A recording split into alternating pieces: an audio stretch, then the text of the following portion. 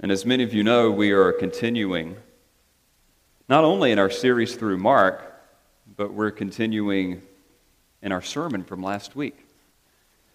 I'm just curious, how many of you were not here last week? You were not here last week. Okay, great. That helps me a lot. Because last week we had an abbreviated service because of a water main issue. Thank the Lord that was resolved, and we praise God that whatever that bill would have been in the hundreds of thousands of dollars, our church did not have to pay for. But it did cause for an interesting service last week. For the first time in 6 years, I think I preached a message that was under 45 minutes long. But may I warn you, there is no water main break today. Mark chapter 3. And even though we've already covered verses 7 through 12, I would have us go ahead and look at chapter 3, verses 7 through 26 together. So Mark chapter 3, 7 through 26. Let's read together. I'll read for us out loud. Jesus withdrew with his disciples to the sea, and a great crowd followed from Galilee and Judea and Jerusalem and Idumea, and from beyond the Jordan, and from around Tyre and Sidon. When the great crowd heard all that he was doing, they came to him. And he told his disciples to have a boat ready for him because of the crowd, lest they crush him. For he had healed many, so that all who had diseases pressed around him to touch him. And whenever the unclean spirits saw him, they fell down before him and cried out, "You are the Son of God." And he strictly ordered them not to make him known. And he went up on the mountain and called to him those whom he desired, and they came to him. And he appointed 12, whom he also named apostles, so that they might be with him, and he might send them out to preach and have authority to cast out demons. He appointed the 12, Simon, to whom he gave the name Peter, James the son of Zebedee, and John the brother of James, to whom he gave the name Boanerges, that is, sons of thunder, Andrew, and Philip, and Bartholomew, and Matthew, and Thomas, and James the son of Alphaeus, and Thaddeus, and Simon the Zealot, and Judas Iscariot, who betrayed him. Then he went home, and the crowd gathered again, so that they could not even eat. And when his family heard it, they went out to seize him, for they were saying, "He is out of his mind." And the scribes who came down from Jerusalem were saying, "He is possessed by Beelzebul, and by the prince of demons he cast out demons." And he called them to him and said to them in parables, "How can Satan cast out Satan? If a kingdom is divided against itself, that kingdom cannot stand. And if a house is divided against itself, that house will not be able to stand. And if Satan has risen up against himself and is divided, he cannot stand, but is coming to an end. But no one can enter a strong man's house and plunder his goods unless he first binds the strong man. Then indeed he may plunder his house. Truly I say to you, all sins will be forgiven the children of man, but whatever blasphemies they utter. But whoever blasphemes against the Holy Spirit shall never have forgiveness, but is guilty of an eternal sin. For they were saying, "He has an unclean spirit." And his mother and his brothers came, and standing outside, they sent to him and called him. And a crowd was sitting around him, and they said to him, "Your mother and your brothers are outside seeking you." And he answered them, "Who are my mother and my brothers?" And looking about at those who sat around him, he said, "Here are my mother and my brothers. For whoever does the will of God, he is my brother and sister and mother." I want you to journey with me this morning back to the 18th century,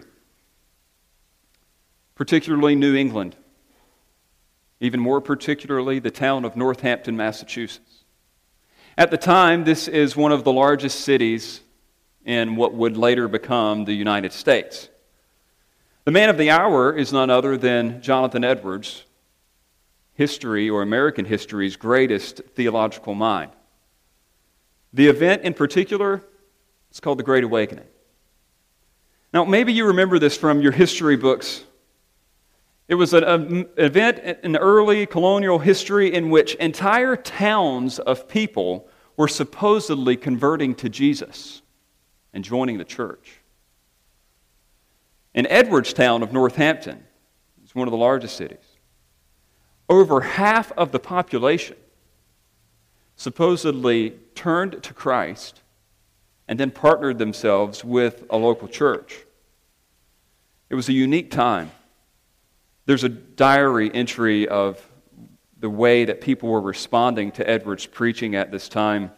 This particular entry notes one man's response to a record of Edward's sermon, Sinners in the Hands of an Angry God. You probably read that in high school.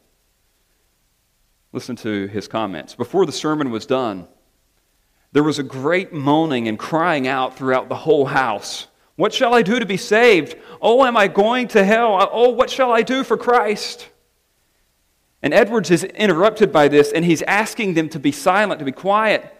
But the noise increased until Edwards had to stop preaching. He couldn't even finish the sermon.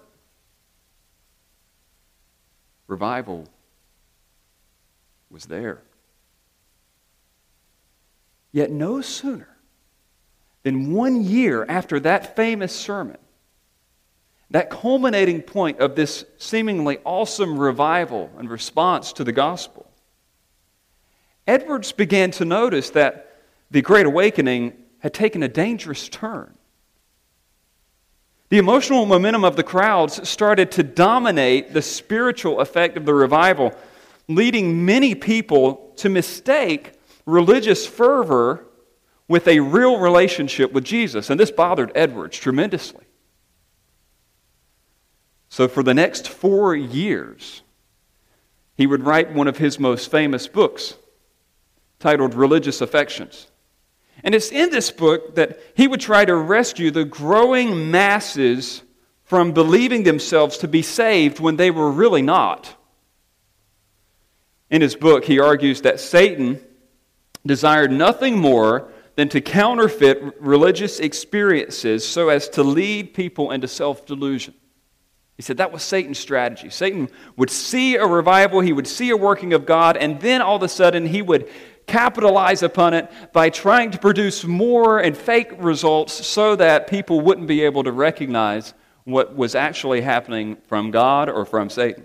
This was the quote that comes from the book. He says, by this means, he, Satan, brings in even the friends of religion insensibly to themselves to do the work of enemies by destroying religion in a far more effectual manner than open enemies can do. Basically, he's saying that well-meaning friends of religion can lead people to be deceived, and Satan capitalizes on this. Now, I find it interesting, or impressive even, that the struggle to differentiate between the appropriate response to Jesus and the popular response to Jesus was even going on in the 1730s and 40s. This is not a new problem for us. Indeed, Satan still today brings friends of religion to do the work of enemies in a far more effective way than an open enemy ever could. This was the very concern we discussed last week. The high number of professors of Jesus and the relatively low number of possessors of Jesus. A big difference between the two. And in part, this has all come because of well-intended teaching on how to respond to Jesus. It's kind of mushroomed over the last 100 years in church history where people with good hearts, people who probably know Jesus, have been imprecise about what it means to actually respond to Jesus, thereby leaving people deceived as to whether or not they really belong to Christ. Some of the more faulty responses to Jesus that we have seen in our day have been things like, if you really want to respond to Jesus, you'll just pray this prayer after me. If you really want to respond to Jesus, you'll just walk the aisle at the end of the sermon. If you really want to respond to Jesus, you need to be baptized. You know, if you're going to respond to Jesus, you want a relationship with Jesus, you just need to be coming to church on a regular basis. If you want to respond to Jesus, you need to imbibe conservative political values. And you know what the net effect of that is? we look around and we have a really hard time determining who's a real Christian and who's not, because so many people have signed a card, been baptized, put their date in the back of their Bible, have joined the church, or have even voted Republican. And we think, oh, these are good Christian people. And Satan is rejoicing in the fact that people really think that that was the response that Jesus was actually calling for, when we see in this text that it's something totally different than that. You know what the greatest concern, though, is not just for us as we try to assess whether or not other people have truly responded to Jesus. I think our greater concern would have to be for people maybe in our own church, possibly, that haven't truly responded to Jesus. They are deceived. They really believe that they have entrusted themselves to Christ when all they have really done is followed some cleverly devised response of even Satan himself. Some substitute, but not the real thing. See, the problem was not unique to Edward's day. It was not unique even to our day. And in fact, it seemed that differentiating between an appropriate response to Jesus and the popular response to Jesus started as early as the Gospel of Mark itself. As evidenced by the fact that Mark structures his gospel in such a way so as to focus on these different responses to Jesus. Early in our sermon series, we were focusing on the identity of Christ. We saw that very clearly in the opening chapters of chapter 1. And then as we moved in halfway through chapter 1, moving into chapter 2, on into the first 7 verses of chapter 3, we were seeing the authority of Jesus. That was the focus. His authority over men, His authority over disease, His authority over darkness, His authority even over the religious establishment itself. And it's here that the gospel has taken a new turn. Instead of focusing on identity or authority, now it focuses on response. Starting in the message last Sunday, our focus began to switch from, do we have the right Jesus, to, have we implemented the right response? That's where things are headed. That's the question we're asking. Have we implemented the right response? And in verses 7 through 35 in particular, Mark contrasts various responses to Jesus so that we could easily distinguish the appropriate response to Jesus from the popular response to Him. And a careful reading of these stories will reveal 4 different responses, only one of which is appropriate. For the sake of review, let me give you the first 2. The superficiality of the crowds. We covered that last week in verses 7 through 12. That's one of the responses. And we saw that there's a difference between being a part of the crowd and being committed to Christ. It's very clear when you read the first 3 chapters. The second response was the submission of the disciples. We began that point last week, and we're going to finish it this week. So we've got the superficiality of the crowds, or the self-interest of the crowds, the submission of the disciples. We'll see that in verses 13 through 19. If you're taking notes, I'll go ahead and give you the third response, and that's the sympathy of His family. We're going to look at the sympathy of His family, and again, you may want to pay attention here because something unique is going to take place in the text, where Mark is going to talk about the sympathy of his family in verses 20 and 21. He's then going to skip over it and come back to it. I'll explain why later, but just know that that's going to happen. And then the fourth thing is the slander of the religious leaders. Those are the responses as Mark sees them. He's going to give them in story form now, and then in chapter 4, he's going to give them in picture form. He's going to tell illustrations. But now he's giving stories of the appropriate response to Jesus. So let's jump in where we left off with the second response, the submission of the disciples in verses 13 through 19. Look right at the opening. We see such a contrast here between what the last group was doing, the crowds, and what's going on in verse 13. It says, "And he went up on the mountain and called to him those whom he desired, and they came to him." Now, as we delve our way into these verses, we need to remember that there are some unique things going on in this passage and some universal things. If you are taking notes, you may want to do unique in one column and universal in another column so that you can differentiate between the two. There's something very special that's going on here, but there's also something that's very common going on here. And I'm going to jump back and forth between the two. Let me first of all give you a few of the universal applications of this text. We know that people who respond to Christ appropriately have been called by Him and they come to Him. They have been called by Him and they come to Him. The text has very clearly emphasized Jesus' initiation of this event. It says that He called to Him those whom He desired. Actually, if you're reading it in the Greek text, it emphasizes Christ's choice. It says, those whom He Himself desired. It's pointing out the initiative of Christ, just like 1:16 through 20 did with Peter and James and John and Andrew. And then also, as was done later in chapter 2 with Levi. It's all about Christ's initiative. He's the one that initially makes the call. And how do we know that what real disciples do? Not only does Jesus call for them in a special relationship, they're different than the crowd, but they also commit themselves to Him. It says that they come to Him. They're different from the crowd. They stand in contrast to the crowd who is only interested in self.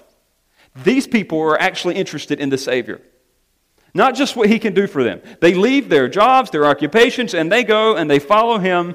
And He calls people to fellowship in order to implant His message in them so that they could also give that message out to others. That is universal. If you are a true follower of Christ, He has called you to Himself, and you, in interest of Christ and Christ alone, come to Him. You respond to Him. But as the text proceeds, we see some unique things as well. Look at verse 14. It says, and He appointed 12, whom He also named apostles. That word apostles is very important. So that they might be with Him and He might send them out to preach and have authority to cast out demons. Now I said this is unique. Notice some of the unique things that are here. There's a unique role. Apostles. It literally means sent ones. But we know, as we read through the rest of the New Testament, that the apostles would play a very special role in the establishment of the church. Don't be deceived by those who may be charismatic friends of ours who say that there are apostles existing today. Ephesians 2:20 makes it very clear that Jesus decided to build His church on the foundation of the prophets and the apostles. It is because of the ministry of the apostles that we even have the New Testament revelation and canon of Scripture. They were doing something that was very, very unique. And if you've been in Pastor Andrew's class on the Holy Spirit, you're going to understand that even more. But not only was their role unique, they also had unique training. These men were actually with Jesus. Now, as easy as it would be for us to spiritualize this and say, like, oh, well, I'm with Jesus when I'm reading my Bible. True, you are. But you haven't actually been with Jesus. He hasn't physically shown up at your house and you don't talk with Him. They were actually with Jesus. That is a huge part of why we know that apostolic revelation was so special, because these people were eyewitnesses. They had face-to-face contact with Him, and they were with Him. That was part of what He wanted them to do. They also had a unique mission. He sent them out to preach. And they would go and they would preach and they would continue His mission. They would represent Him. And they also had a unique authority. They unilaterally could cast out demons as evidence the fact that their revelation was indeed from God. Not only could they cast out demons, but we would see from reading other passages of Scripture that they would have the unique capacity to speak in various languages, and that they could also do certain types of healing. Modern apostles today do not have that capacity. But these unique apostles did have that. And so this was very helpful for the first century church, as they understand that Jesus picked these 12 men from among His followers to play a special role. But the verse continues. He even gives their names. He thinks that's important for us. He even wants to make it clear that, look, the 12 that came from the disciples, they're not just anybody, but they're a particular group. Simon, to whom He gave the name Peter, verse 17. James, the son of Zebedee. John, the brother of James, to whom He gave the name Boanerges, that is, sons of thunder. I like how He gave nicknames to this first three. It shows even a sense of the humanity of Christ as He expresses some affection for some of His key leaders. Andrew, Philip, Bartholomew, Matthew, Thomas, James, the son of Alphaeus, and Thaddeus, Simon the Zealot, and then Judas Iscariot, just church history knew, but it wants to clarify, Judas Iscariot who betrayed Him. These men, and even in these verses, we see they had a unique office. It emphasizes, again, he appointed the 12. Now, in verse 13, he's already talked about the disciples in particular as a contrast from the crowd, but then he separates, even from the disciples, the 12. These men played a unique role. They had unique identities.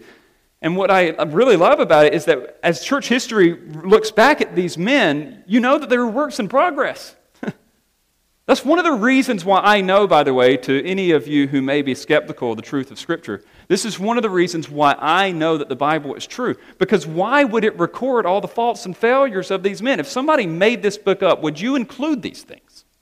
The fact that someone like Peter would ultimately deny Christ 3 times. Or that somebody like Thomas would even doubt that he ever rose from the dead. Or that somebody like James and John on multiple occasions would fight over who would be first in his kingdom. Right after he said whoever would be last would be first in his kingdom. I mean, these are very human moments in Scripture, and we see that these men had a unique role. But let's get back to some of the universal things. While they may have played a unique role in the founding of the church, their calling and commitment in this context is exemplary of an appropriate response to Jesus in a couple of ways. I would note this as well. When you read through this entire text, you can see that they are not socially elite or religiously trained, but they were chosen by Jesus. That's something that is true of every follower of Christ. You don't have to have a religion degree. You don't have to come from a certain family or have a certain last name. The text makes it clear that Jesus' followers, while they may not be socially elite or religiously trained, have been chosen by Jesus, as evidenced by the fact that they actually follow him. I remember having a conversation with a friend of mine, and we were talking about the reality of our call to Christ and how countercultural it really is. Why in the world would anybody, think about it, why would anybody follow a man they've never seen who, in fact, died at the hands of Roman enemies and then supposedly came back from the dead? I mean, you have no proof of this. There were no video cameras. All we have are eyewitness reports. And we respond to that and we say that, yep, that's me. That's what I believe. This is crazy to the secular world. And yet some of us joyfully identify with that message. That is true of all of Jesus' followers. It was crazy for these men to follow Jesus, and they did. And it is crazy for us to do the same, and we do. That is one of the evidences. You are not ashamed to identify yourself with the crucified and resurrected Lord. But there's another universal application of the true follower, and that is this. Christ's followers do not follow him perfectly. But they would spend time with him. They would be dedicated to his purposes. They would operate under his authority. Isn't that clear about these men? We already noted their failures, and yet there's no doubt about it. The 11 in particular, the 12th who would later be replaced by Matthias, and then Paul, all dedicated themselves to Christ, his purposes, and operated under his authority. And I would say the same is true of anyone who follows Christ today. That's the difference between the crowd and the committed. The committed, even though they are imperfect, are dedicated to Christ's purposes, they operate under his authority, and they spend time with him. I think the best picture I could give of this, at least in this day and age, it might be a little tainted, but would be the illustration of marriage. We typically understand that marriage is supposed to be a relationship characterized by commitment. That's the difference between being married. That's why some people don't want to be married, because they don't like the idea of being committed to one person. And yet we understand that marriage inherently is a relationship of commitment. I love being married to my wife. She's a beautiful, godly, patient woman.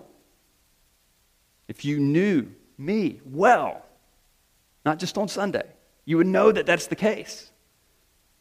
And as great as it is to be married to her, I am indebted to her.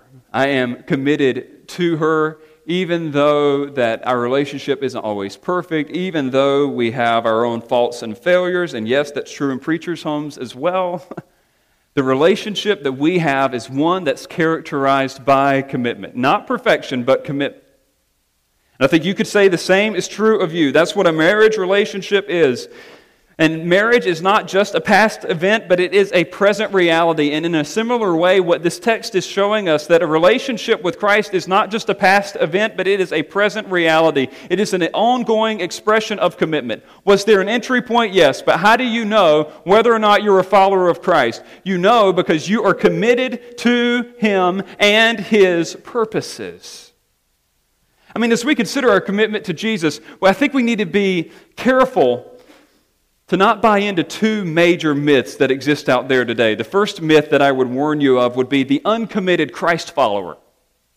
I have no idea where we got this terminology from, but for some reason we have sold ourselves on thinking that someone can be a follower of Christ without actually following Christ. That's an oxymoron.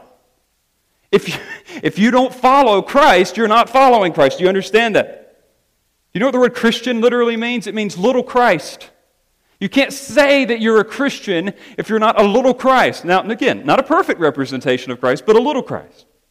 You can't say that you're a disciple or that you're a follower of Jesus Christ if you're not actually following Jesus Christ. That's why Matthew would say, or record Jesus saying, "If anyone would come after me, let him deny himself and take up his cross and follow me. For whoever would save his life will lose it. But whoever loses his life for my sake will find it. For what will it profit a man if he gains the whole world and forfeits his soul? Or what shall a man give in return for his soul?" Now notice this. We have a whole generation of people who have tried to make a passage like Matthew 16:24-26 like the next level of Christianity. Like if you really want to be serious about your relationship with Jesus, you're going to be a disciple and you're going to follow Him and you're going to take up your cross and you're going to follow Him. But did you notice when you read that text that there are eternal consequences at play here? This isn't just if you want to be a better Christian or if you want to take it to the next level. Everybody who follows Christ, everybody who will be with Him eternally, has taken up their cross, denied themselves, and followed Jesus. That's what the text says. So, let's dispel the myth. There is no such thing as an uncommitted Christian. That being said, there's another myth that exists as well, and I would call this the unchallenged Christ follower. There's the uncommitted Christ follower, but there's another myth. It's not as prominent, but it does exist, where some people think that, you know what, if you're a true Christian, you're not going to struggle with anything, you're going to have victory over everything, your life's just going to be great and fine and dandy. But we know that Christians struggle. As I taught in Circle Back this past Wednesday, I kept trying to use two phrases. I said, commitment is not the same thing as completion, and submission is not the same thing as perfection. Aren't you grateful for passages like 1 John 1, 8-10, that say if we confess our sins, He is faithful and just to forgive us of our sins and to cleanse us from all unrighteousness? And then it adds, if we say that we have not sinned, we make Him a liar and the truth of God is not in us? Don't misunderstand me this morning. I am not saying that commitment to Christ means that you do it perfectly. The lives of these men make that very clear. We struggle, we battle, but overall somebody could look at us and say, he or her is committed to Him. What does this mean for us? Well, I would only remind you that a text like this provokes us to ask a simple question, and by extension, by the way, it invites us to ask this question about those whom we love. Here's the question. Are you committed to, submitted to Jesus? Simple question. If you want to examine your heart, you ask, are you committed to Him? The disciples, they characterize that by spending time with Him. Do you spend time with Him? Do you read the Word? Do you pray? Do you engage with believers at church? Are you committed to His mission? Do you want to accomplish what He wants to accomplish? Seeking to speak the gospel, serving other believers in the church, giving sacrificially of your own resources so as to continue the mission of Jesus. See, if you or someone you love claims to have responded to Jesus, but they don't think that Jesus is worthy enough to spend time with, or they don't think that his mission is worth following, they have not responded to Jesus. Don't be deceived. So, we've seen two responses to Jesus so far: the self-interest of the crowds, the submission of the disciples, and then we're going to see the sympathy of his family in verses 20 and 21. Now, this is a scandalous text. Again, another proof, by the way, that the Bible is truly the inspired Word of God and not just something that was written by men. Because, again, if I'm writing it, I'm not including verses 20 and 21. Look at it. Then he went home and the crowd gathered again. We see that the crowd, by the way, is also not regarding Jesus' physical well-being, as evidenced by the fact that they could not even eat. He's hungry. He wants to eat, and they won't even let him go eat. And then verse 21 is the one that's just so outrageous. And when his family heard it, they went out to seize him, for they were saying, he is out of his mind. Now get the picture of what's going on here. The context, we see that he went to a home. Some of you may have a translation that says he went to his home. We know that Jesus didn't have a home. In the Greek text, there is no definite article before the word home. It's just a home. He went into a house. He went into a home, probably his home base at Capernaum, and the crowd is pressing around him to such a point, this mob mentality, you remember we were describing that last week, that he can't even get physical nourishment. And it seems like the way that this is portrayed with this wasn't just a one-time instance, but this was an ongoing event. It was a regular thing for him to want to go eat and then people not to allow him of this. So much so that word had made its way back to Nazareth, where Jesus was actually from and where his family was. And they were like, he's going to kill himself. If he doesn't get away from these crowds, he's not even going to be able to live if he's not eating. I mean, it's just a natural, parental, familial concern for Jesus. But notice their response to him is intriguing. They think that he's crazy. He has lost his mind. So much so that they have the intent to go and seize him. It means to forcibly arrest. Can you imagine, in our terms, a straitjacket? They want him subdued because they think he's going to harm himself. This is Jesus' family. This is Mary, like on the Christmas cards, Mary. She's the one that thinks that he's crazy. It's his brothers that think that he's crazy. And Mark prepares us here for this really powerful point that despite the purest of motives and the closest of human relationships, you can still be wrong about Jesus. Did you hear me? Despite the purest of motives and the closest of human relationships, you can still be wrong about Jesus. See, Mark is preparing us for something. He's preparing us to consider that those closest to Jesus may indeed oppose him, and that proximity to Jesus, even blood relationship, is no substitute for commitment to him in faith and following him. Now, this segment here, I told you that I needed to explain this. These two verses are the first example of this technique that is pretty unique to Mark called sandwiching. That's the layman's term. If you want to use the fancy grammatical term, it's called intercalation. Where you'll take a passage, a story, one story that's together, you cut it in half, and then you interject another story right in the middle of it because you want to show the similarity between the two stories. We actually even do this in movies some today. So you got to notice what's going on here. Mark is going to try to show that the sympathetic error of his family is the same. The slanderous rejection of the Pharisees. Let's continue reading to see this. Look at the slander of the religious leaders. We'll come back to the sympathy of his family. Verses 22 through 30. And let's just note, right at the beginning of verse 22, and to note this relationship between the two, for those of you who are more grammatically and literarily sensitive, look at the end of verse 21, and then look at verse 22, and see if you can see the similarity with how these are structured. I'll read the two together. And when his family heard it, they went out to seize him, for they were saying he is out of his mind. And the scribes who came down from Jerusalem were saying he is possessed by Beelzebul. You notice how they're kind of phrased the same way. It's putting them right together, right against one another.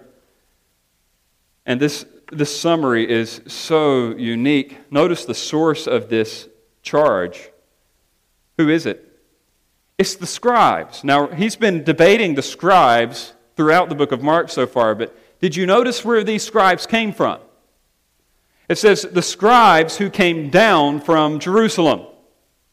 Now, by the way, for those of you who are familiar with the map of Jerusalem, technically, Galilee, where he is up. But geographically or topographically, Jerusalem is the higher elevation, so they went down to Jerusalem. That's why you'll see that a lot of times in Scripture. Some people will try to point to that and say, well, look, they didn't even know what was up and down. They knew exactly what was up and down. For them, Jerusalem was such an important city. This was the capital of the religious world in their eyes. To go anywhere else wasn't just a move down in altitude, but it was a move down. They came down from Jerusalem to confront Jesus. So these aren't just any scribes. This is the religious elite. This is the establishment. They're coming from headquarters, if you will, and they have already cooked up a charge. The charge in particular is that they can't deny, by the way, they can't deny that he's doing the miracles. They can't deny that he is casting out demons. They don't say it doesn't happen, but they say it has a different source. And they said, you know what? The only way somebody could do this kind of powerful stuff is to be possessed by Satan himself. And the verb there is actually the imperfect tense, which means it was past tense, continual action. This wasn't just something they said one time. This was their message. This was their program. This is their party platform. Yes, Jesus is doing miracles, but we want you to know that more than anything, he is accomplishing these things by the power of Satan himself. Now, notice Jesus' rejection of the religious authorities. They reject him, but then he rejects them. Look at verses 23 through 26. Notice his logic. And he called to them and said to them in parables, how can Satan cast out Satan? If a kingdom is divided against itself, that kingdom cannot stand. And if a house is divided against itself, that house will not be able to stand. And if Satan has risen up against himself and is divided, he cannot stand, but is coming to an end. Now, we're going to find out more about parables next week, but for now, I would just show you these are little stories that are going to refute their logic. It's really bad logic. You ever just meet people that just don't make sense when they talk? What they're saying here just does not make sense, and Jesus points it out very clearly with a couple of stories. And you know what? The stories don't require a 10-minute explanation. It's very simple. The first one is of two kingdoms fighting against one another. And then all of a sudden, if one of the kingdoms starts fighting against itself, what's going to happen to that kingdom? It's going to collapse. It's not going to exist anymore. Now, this is actually the same verse that Lincoln would use later on in the Gettysburg Address, talking about a house divided. He was saying, look, the same thing is going to happen. If we fight against one another, we're not even going to exist anymore. So this is the logic. Whether it's two households or whether it's two kingdoms fighting against one another, the fact that they're fighting against one another is a very good thing. So, it doesn't matter what these scribes thought. As long as as long as the kingdom of Satan is collapsing, they have nothing to argue about. But there's a better explanation. It wouldn't make sense for Satan and his kingdom to fight against itself. That would just be self-suicide. Why would Satan, to use this term, commit suicide? That's the illogical part of this. Why would Satan destroy his own kingdom? So Jesus offers a better explanation in verse 27. No one can enter a strong man's house and plunder his goods unless he first binds the strong man. Then indeed he may plunder his house. So here's the parable detailing Jesus' power. The other one refutes their logic, but here's the one that just says, look, here's what's really going on, guys. If you're upset by the fact that Satan's kingdom seems to be crumbling and you think that he's doing it, I've got a better explanation for you. Maybe somebody's broken into Satan's house, they've tied him up as the strong man, and someone even stronger has tied him up, and he's the one that's plundering his goods. The parable is an allegory. The strong one is Satan. His house is his domain, this present world, which he seeks to hold and secure. The vessels that are mentioned here are his hapless victims, whom he has taken captive. The stronger one is Jesus, who has come from God and invaded Satan's stronghold and has bound him. Here's the point. Someone stronger is dismantling Satan's kingdom. That's all it is. Look, guys, what you're saying doesn't make sense. Let me tell you what does make sense. Someone stronger than Satan himself has shown up on the scene and has begun to clean house. And I am that stronger one. That's the better explanation.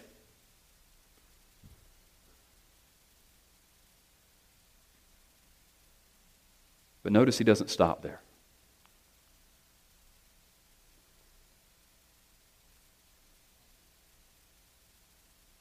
He goes on to one of the most scary and difficult passages in all of the Bible. Verses 28 through 30. Truly I say to you all sins will be forgiven the children of man, and whatever blasphemies they utter. But whoever blasphemes against the Holy Spirit never has forgiveness, but is guilty of an eternal sin. And then notice the explanation in verse 30. For they were saying he has an unclean spirit. Now notice his pronouncement of their eternal destiny. He says that you, gentlemen, will have no forgiveness. You have committed an eternal sin. Now, one of the things, before you start trying to apply this, okay, we have to understand what it meant before we understand what it means. Before you start applying this to your situation today, we need to put ourselves back in time to this first century context and get what was going on here. What was going on, what they could see with their own eyes, what they heard with their own ears, what they experienced firsthand in their own lives was so obvious to the original readers. There is no denying that if demons are leaving people and that people who are lame and deaf and mute and blind are being healed,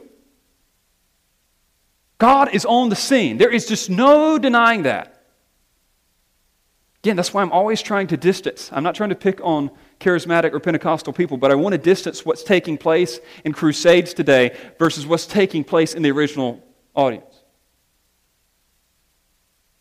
This is something that was undeniable. This wasn't just a backache that was being relieved or somebody's swimmer's ear being fixed. This is huge. It's undeniable. There is no denying that God has shown up and He is dismantling the kingdom of Satan in the power of the Holy Spirit through the person of Jesus Christ. That's it. And despite how clear and obvious that was, these men had the audacity to believe and to preach that what was undeniably from God was actually coming from none other than Satan himself. This is huge. The term in question here is blasphemy of the Holy Spirit.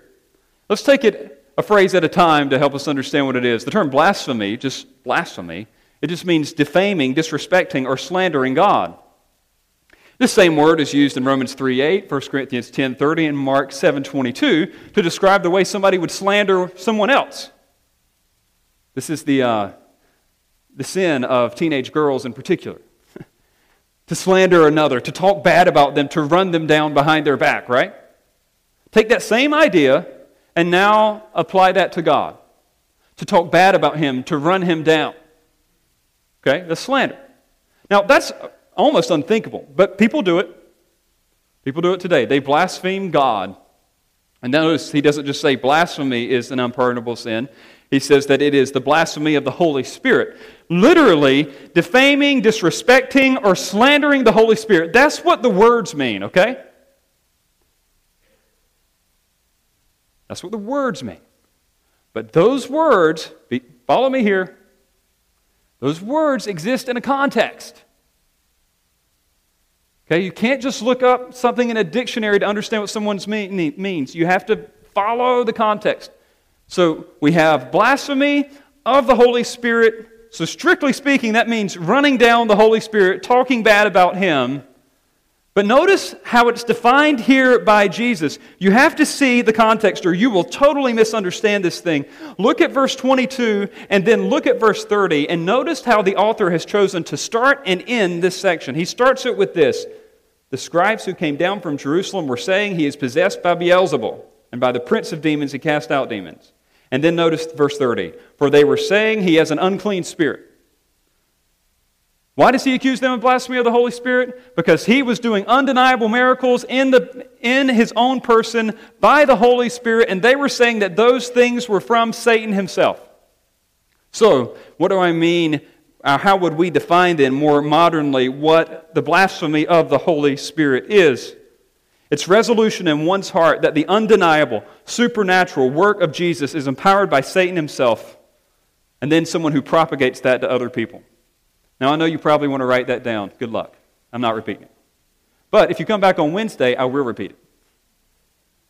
I don't want to digress too much into this because it's not the point of the passage. The point is that the religious leaders of all people were rejecting Jesus, and he rejected the religious leaders in the strongest of terms. I will say this for your relief. The blasphemy of the Holy Spirit, I'll tell you what it's not. It's not just big sins. It's not adultery. It's not just blasphemy. It's not suicide. It's not even just persistent unbelief, sin unto death, apostasy. I'll talk about those things on Wednesday. But know this, it is something that is special and unique to that historical situation. Ultimately, I'm going to give you my interpretive summary of this, and we need to move on. I would say this on the basis of the understanding of this text and what was going on in that situation. I do not believe that the blasphemy of the Holy Spirit can be committed today because Jesus is not currently physically present here and doing those same works. Other people disagree with me. But I will say this. If it could be committed, you would not be concerned about forgiveness from God if you thought Jesus was Satan. That's ultimately where the people on the other side of this position from me would say. They would say, oh, well, it's just continual denial of Christ. Well, look, I wouldn't say that technically that's accurate, but practically it is. If you think that Jesus himself is Satan, you're not going to be concerned about getting forgiveness from him. Does that make sense to you? So for those of you who have more tender consciences here this morning, I want you to understand that this is not the point of this text, and this is not even a reality for you. I don't think that anyone here in this room has seen an undeniable act of Jesus in person and called it satanic and then preached it to other people. I just haven't seen it happen. But I will say this. The point is, I don't care how religious you are, but you reject the provision that Jesus offers, you might as well have committed the unpardonable sin. There is no forgiveness for you. A few years ago, I came across an article in Newsweek titled The Blasphemy Challenge. Maybe you've seen this before. The Blasphemy Challenge originated from two prominent atheists who wanted to encourage atheists, quote, to come forward and put their souls on the line, showing others that you don't have to be afraid of God. To participate in the challenge, one would simply upload a video of themselves stating their name and then using these words, I deny the existence of the Holy Spirit and you should too. Some of the videos were only 10 to 15 seconds long. Some of them would go on to 2 to 5 minute little diatribes on why they didn't believe in God. The evangelical consensus at the time, because they were interviewing all kinds of people once this thing started catching fire, was this. Look, no, you can't commit the blasphemy of the Holy Spirit. Jesus isn't here. You can't undeniably take a work of Jesus and attribute it to Satan if Jesus isn't here. The response that I just gave you. And one of the men responded to that response. This is one of the atheists. He says this. He says, I know exactly what I'm doing. I'm daring God to send me to hell. He says, what we're trying to do here is we want to show that we really mean it when we say we don't believe a word in this book. Now, while you would expect this kind of outright rejection from a modern atheist, the account in Mark reminds us that such insistent rejections can occur from the least likely sources. It wasn't the atheist agnostic movement in Jerusalem that had rejected Jesus. It was the religious elite themselves. That's the point of this text, that even the religious could reject Jesus outright in this way.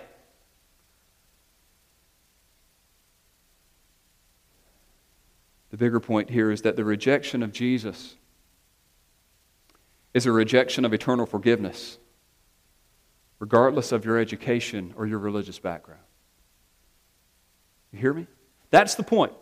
Here's the point. The rejection of Jesus is a rejection of eternal forgiveness, regardless of your religious training or background. Here's what this text opens us up to. Here's the newsflash for all of you today. Religious people reject Jesus too. They reject the only source of salvation as well. It isn't just the crowds and the people that are out there, but people in churches, people who went to seminary, people who went to Bible colleges, people who claim to be religious and denominationally affiliated. These people reject Jesus too. If you're here, you're visiting today, maybe you have a religious background. Here's the deal. If you do not repent of your self-rule and your self-righteousness and depend on Jesus the King alone, you have not responded to Jesus regardless of your religious background. That's what I'm saying. Jesus plus repentant faith equals salvation. Your religion, as you would vote in a census, has nothing to do with it. And may I say this also for those of you who are here at Faith Bible Church and you're like, no, I have not rejected Christ. Yes, I have received Him. I know that He's the only way to salvation. I'm not going to spurn His offer for forgiveness. Look, this passage isn't just for the religiously hard-hearted. It's showing members of Faith Bible Church the vast difference between an appropriate response to Jesus and a religiously veneered one. Do you understand what I mean by that? You need to know this about the people that you love. Religious labels mean nothing in assessing an appropriate response to Jesus. I think sometimes we get in a conversation with people and somebody happens to drop the fact that they go to a particular church or that I'm a Christian, and then we think, whew, and now I don't have to present the gospel to him. And what I'm trying to tell you this morning is that means nothing for you. It means nothing for me. Who cares if they go to church? Who cares if they claim to be a Christian? What do they mean by that? That's the question we need to get to. So in our efforts to evangelize, we can't let just simple religious speak deceive us into just assuming that someone's a true Christian. Don't let someone's claim to church attendance or baptism or their bumper stickers or their Christian t-shirts put you at ease regarding the state of their soul. Religious people reject Jesus too. That's what the passage is all about. So up to this point, we've fully examined three different responses to Jesus. The superficiality of the crowds, the submission of the disciples, the slander of the religious, and then lastly, we're going to go back to the sympathy of His family. Let's close out with verses 31 to 35. We saw that His family was on His way to save Him from Himself. They didn't believe He was who He said He was. And even though they weren't outright against Him, they were for Him. They had well intentions about Him. But what happens here is so shocking because not only is what they believe shocking, but what Jesus says about the family is shocking. Can I give you a timeout before we read the text? Maybe some cultural insight that you just don't think of that much. For us, we think of family in rather loose terms. It's just our culture.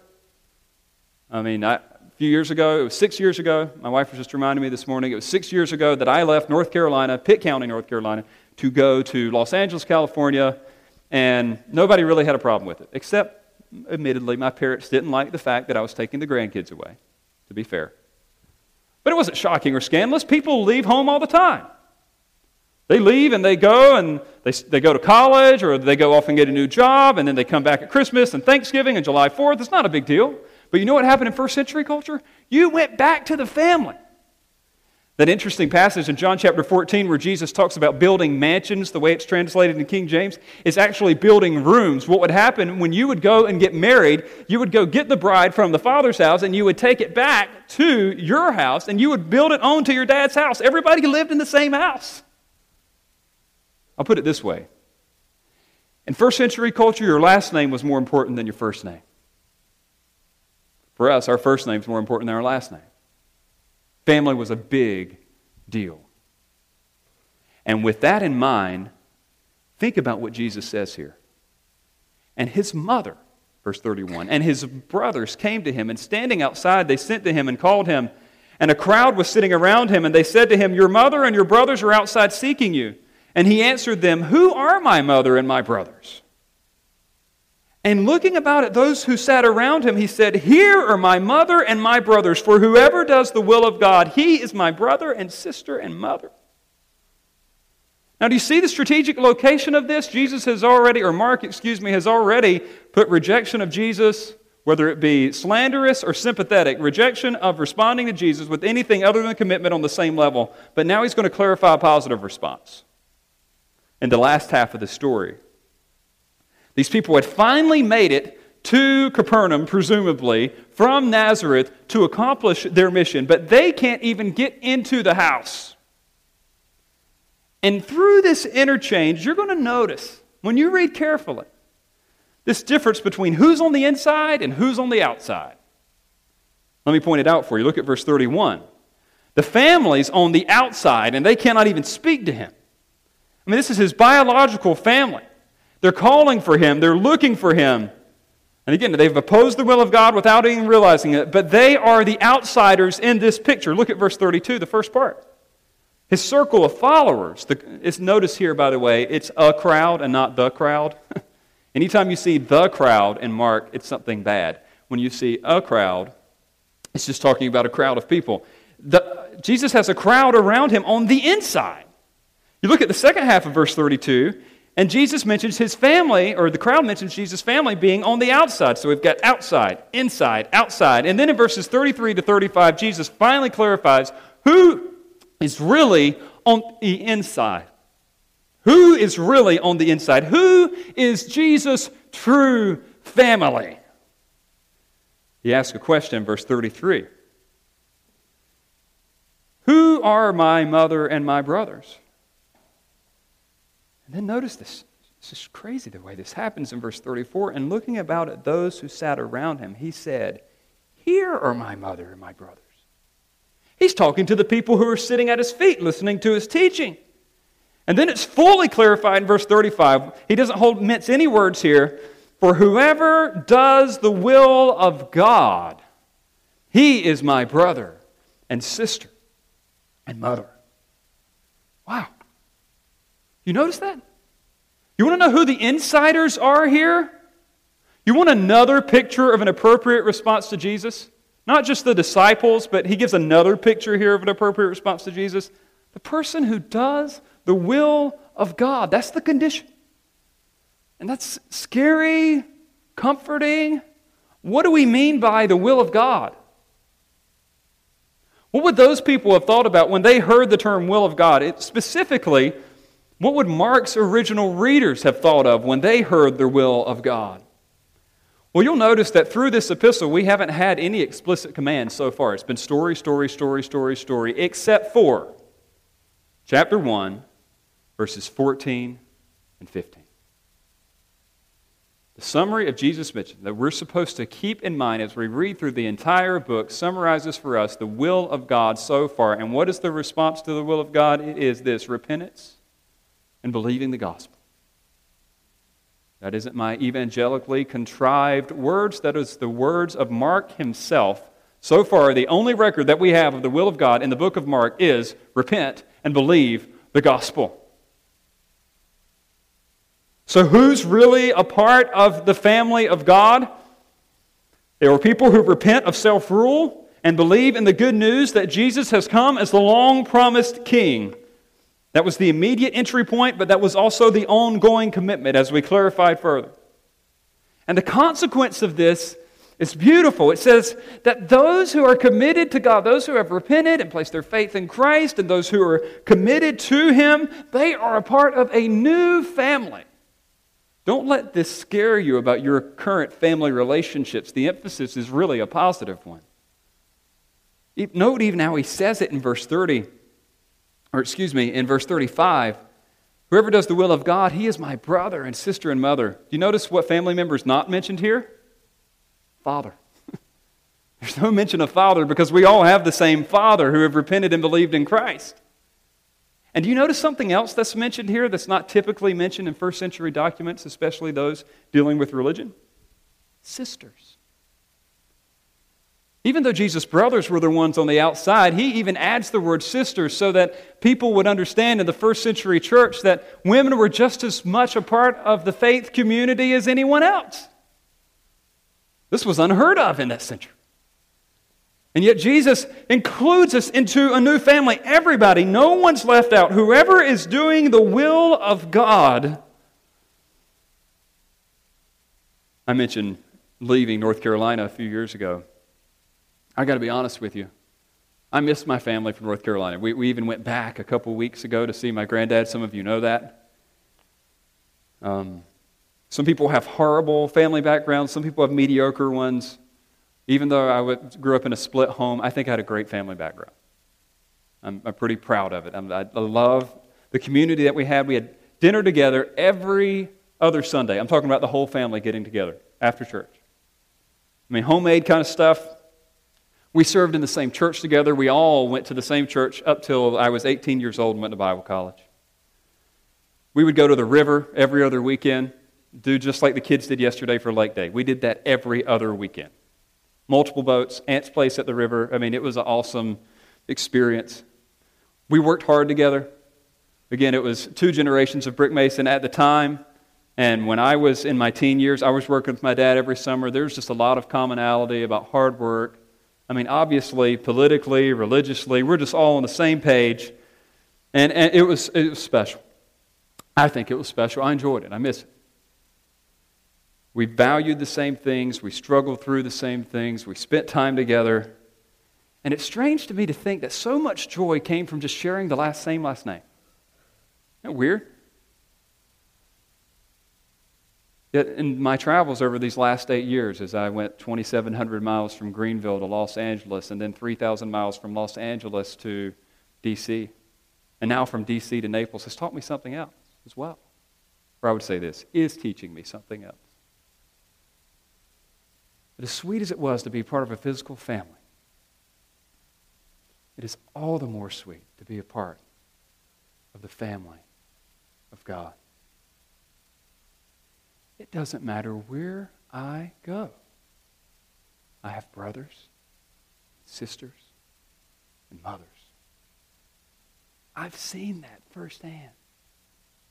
If I never would have left North Carolina, I would have never known how sweet it is to have to depend upon the family of Christ followers. And you know what this text does? It encourages us. These first century believers, they were literally conducting funerals when they would convert to Christianity. They were being excluded from their family. And how awesome was it for them to understand and realize and know from the lips of the Lord Jesus himself that they are a part of the family of God when they submit to him. This is good news. Submission. Not your last name, not your religious background, not where you were born, not where you go to church. Submission to Christ is the indication that we have truly responded to Jesus and that we really belong. It's almost like when I meet some of you, and especially when we have new people join the church, my immediate thought is, oh, you want God's will too? Oh, you've responded to repentance and faith too? Oh, you're committed to spending time with Christ and doing his work too? Great! It's awesome. Brother, sister, we're so glad to have you. If you understand this text fully, it's not hard to feel the positive and negative realities of this truth. I mean, positively, I've been kind of describing those in the last few moments, but let me state it as plainly as I can.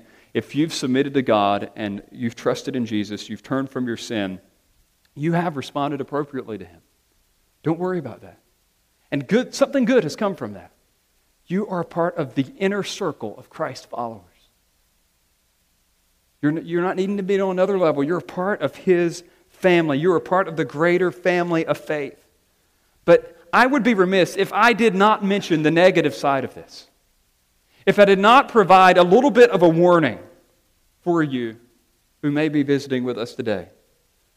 Just as religion does not ensure a relationship with Jesus, so also A blood relationship with others who have a relationship with Jesus does not ensure a relationship with Jesus. The simple way I heard it growing up was, God has no grandchildren. Responding to Jesus is a personal, not a family affair. You may look around and you may think or thank God for your religious grandparents and your religious parents and your religious family, but if you have not responded by submitting yourself to Christ, you haven't responded. You're not a part of the inner circle. You're not a part of the family of God. I mean, just think with me for a moment. Just use some logic. Initially, Jesus' own blood relatives proved themselves to be outside His true family. They had the same blood in many ways that Jesus had. Just the human dynamic. They didn't share the same father, obviously, but I mean, there's some shared DNA there, and they weren't a part of the family. How much more so is that true of us? Because this can seem so shocking, I want to support it with another text from Scripture, Matthew chapter 7. Please turn with me there. Matthew 7, 21 to 23. The question for us, if we want to know if we're really a part of the family of God, isn't what our family members do or say, but have we ourselves submitted to God? And Jesus makes this exceedingly clear in the Sermon on the Mount. And again, it's kind of another scary passage. But we have to be clear in our response to Jesus. Look at verse 21 of Matthew chapter 7. Not everyone who says to me, Lord, Lord, will enter the kingdom of heaven. Notice that. Not everyone who says, not everyone who speaks with their mouth, Lord, Lord, the word could be Master, Master, will enter into the kingdom of heaven, but the one who what? Does the will of my Father who is in heaven. Look at verse 22. On that day, many will say to me, Lord, Lord, did we not prophesy in your name and cast out demons, and in your name do many mighty works in your name? So they even did good things, awesome things. And then I will declare to them, I never knew you. Depart from me, you workers of lawlessness. Maybe your translation says iniquity. The literal word there is lawlessness, one who would not be ruled. You know, if that passage ever scares you, it shouldn't if you're one who's willing to be ruled by Jesus. But if you refuse to submit to His rule, it should scare you. That's the one who's been deceived, according to Matthew 7. That's the one who has not responded to Jesus, according to Mark chapter 3. The one who has responded is the one who has submitted. Here's the will of God. Believe the gospel because Jesus is indeed the better king that we sang about earlier. He not only died to satisfy God's wrath for your sin, but He lived so that you could have the power to live that life. And this will change your heart, your direction for Him. It's all about the gospel. And may I just give a little note here to those of you who are parents with children at home, or maybe you're a child still at home. All right, you know what? We're all a parent or a child of some kind, so this is for everybody. Just because you share the same last name with someone doesn't mean you share Christ's name. Now that's true this is specifically concerning for two people. One for parents. You need to know this about your kids. Don't just assume that they're Christians because they're in your home, because they go to church. They probably go to church because you make them. We need to be evangelizing our children. The same thing we also, kids, if you're here, you need to know this about your parents. They may be good, godly people. They may be submitted to the will of God. But if you haven't submitted to the will of God, you are not a Christian. By the way, may I add that this is why we don't baptize babies here at this church? That's why we don't do it.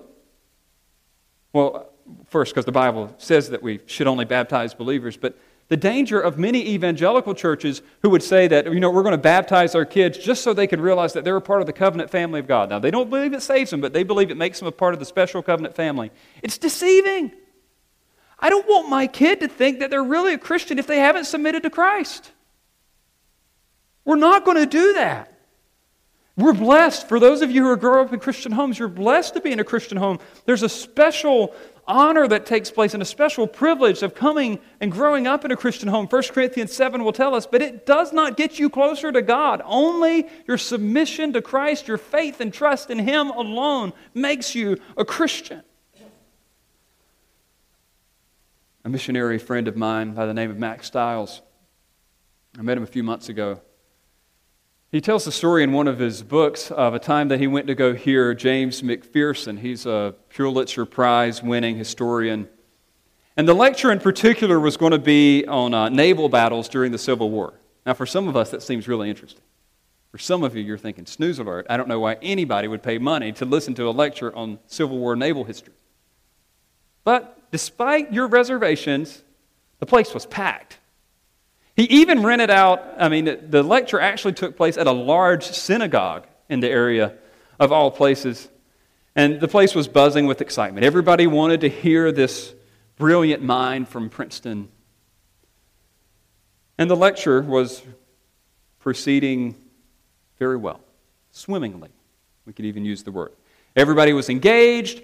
They were listening, and McPherson just had this dry wit and this resonating voice, an interesting topic to them, and it was just a great event until halfway through the lecture, the fire alarm began to blare from the electronic horns, along with the strobe lights flashing at irregular intervals. You've been in that situation? And Mac, my friend, recalls that no one, not even Dr. McPherson, moved. He said that apart from like some general head turns and some just whispering among the people, everybody just sat there for like 60 seconds. Nothing's happening.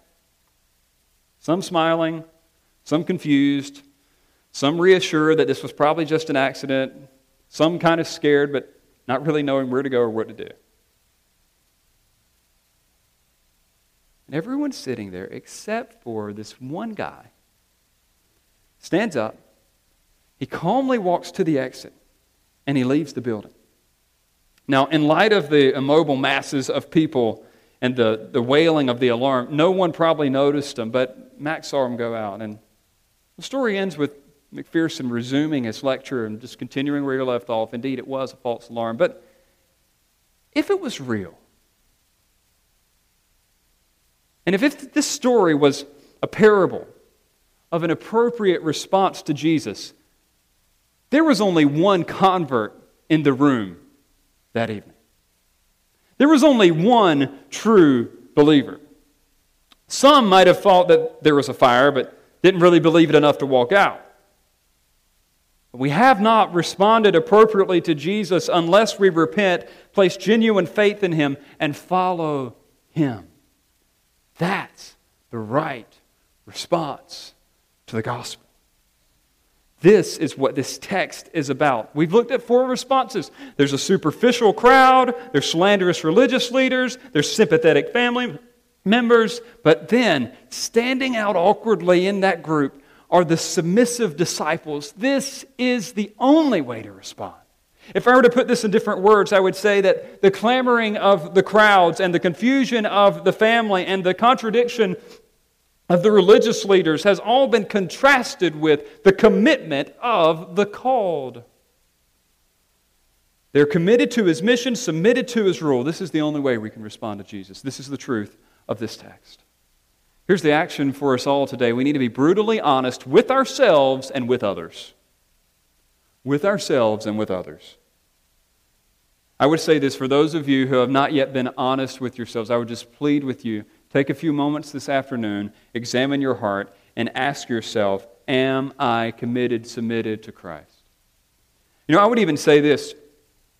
Since this response was so evident to one another, like it was just really clear to those who were in this, originally reading this, it may be a helpful thing for you to ask someone else. Look, if you are having doubts about whether or not you've really responded to Jesus, why don't you ask somebody who has responded to Jesus? Somebody that you think, you know, this is crystal clear. This guy, he's submitted to Christ. This woman, she's committed to Christ. Why don't you ask them to work with you to help you examine whether or not you've really followed Him? Whether or not you've really appropriately responded to Him? You know what? I would even offer this. There are even some good books out there that you could go through with someone else. One of them I would recommend to you, Is It Real? By John MacArthur. It's a great little book on whether or not you've really responded to Jesus. And another one from my other mentor, Mark Dever. Am I really a Christian? Well, order a book like that and just get together with somebody and then just ask yourselves the questions that are in there. Look at the passages and find out if you've really responded to Him. That's my concern for you. That's our concern as pastors for this flock, for you who would visit here today. And for those of you who are Christians, I pray you'd be comforted by this. This passage isn't calling you to the next level. It's helping you understand that your simple response of faith and repentance has already got you to whatever level you need. You're a part of the family of God. You're in His will. You're one of His followers. This is good news. But may I warn you, please don't grow complacent over that good news. We must be honest with others who have not responded to Christ. May we take no comfort in superficial sentimentality and family upbringing and religious affiliation. And we need to make sure that the people we love know the goodness of Jesus' reign and the appropriate response to it. That's the kind of talks that we may need to plan with others. Maybe we need to get one of those books that I just mentioned and give it to someone else and offer to meet with them about it. There's only one response to Jesus. Submit to Him. Trust in Him. Rely upon Him. Let's pray together.